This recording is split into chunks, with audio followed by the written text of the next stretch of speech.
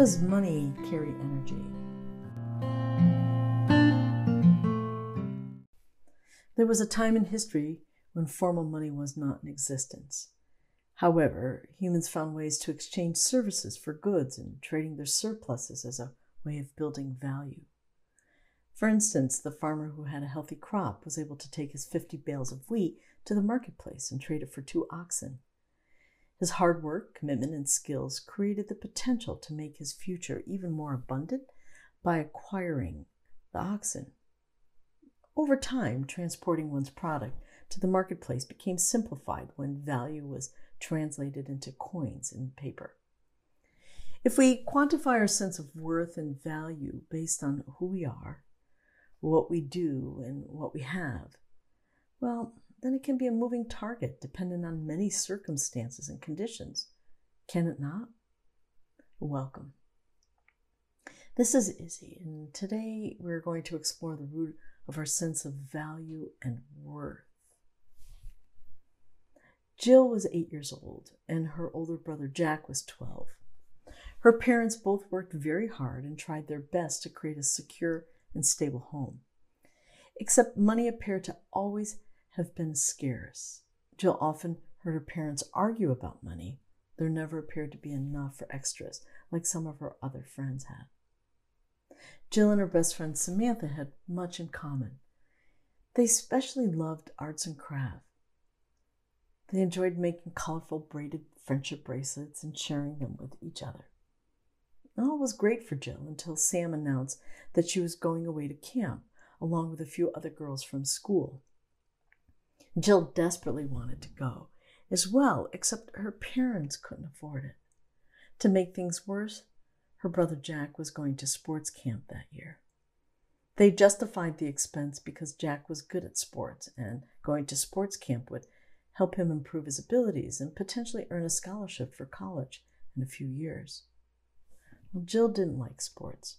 She loved being creative, but that wasn't viewed as being a path to college in her parents' eyes. That summer, Jill spent lots of time alone, imagining and designing new bracelets that she couldn't wait to create and share with Sam. However, when Sam returned from camp, something changed. Sam was sporting new, crafty jewelry that she created with the other girls. Sam also seemed different, a bit distant. Jill felt their relationship had changed. Her heart was broken and was willing to do anything to win back her best friend. If only she could show Sam that she designed a new and better bracelet. Except Jill didn't have any money to buy the materials needed to create the masterpiece. So one night, she saw her mom's pocketbook sitting on the table and decided to peek in her wallet. And there she spotted a number of $10 bills and thought if she were to take just one, her mom would never miss it. This was a defining moment for Jill.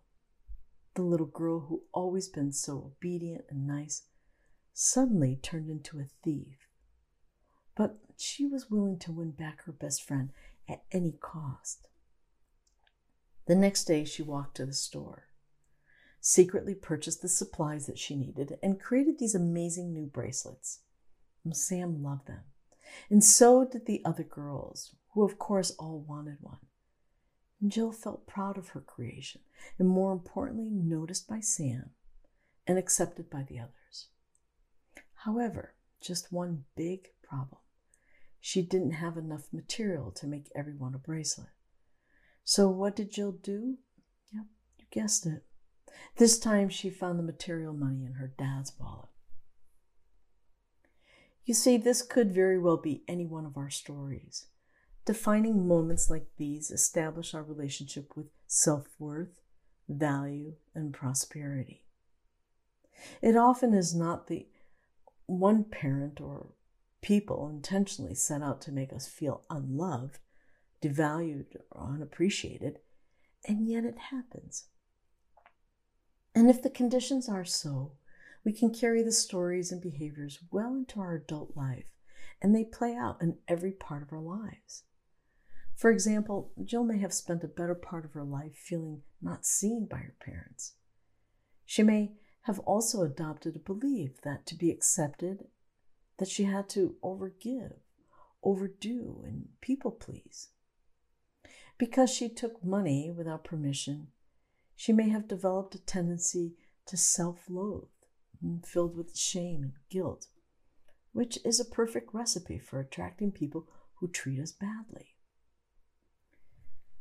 The answer: self-love, forgiveness, compassion. Are you ready to peel back the layers and explore what is holding you back from experiencing more prosperity and abundance in your life? Relationships, creativity, and joy? If you are, I invite you to come join us, the Prosperity Team, on Sunday, October 9th, for a full day of self-exploration, where we will be emotionally, physically, and spiritually shifting the energy of prosperity in order to attract more abundance. To find out more, log on to izzylenahan.com and take advantage of the $30 savings if booked by September 4th.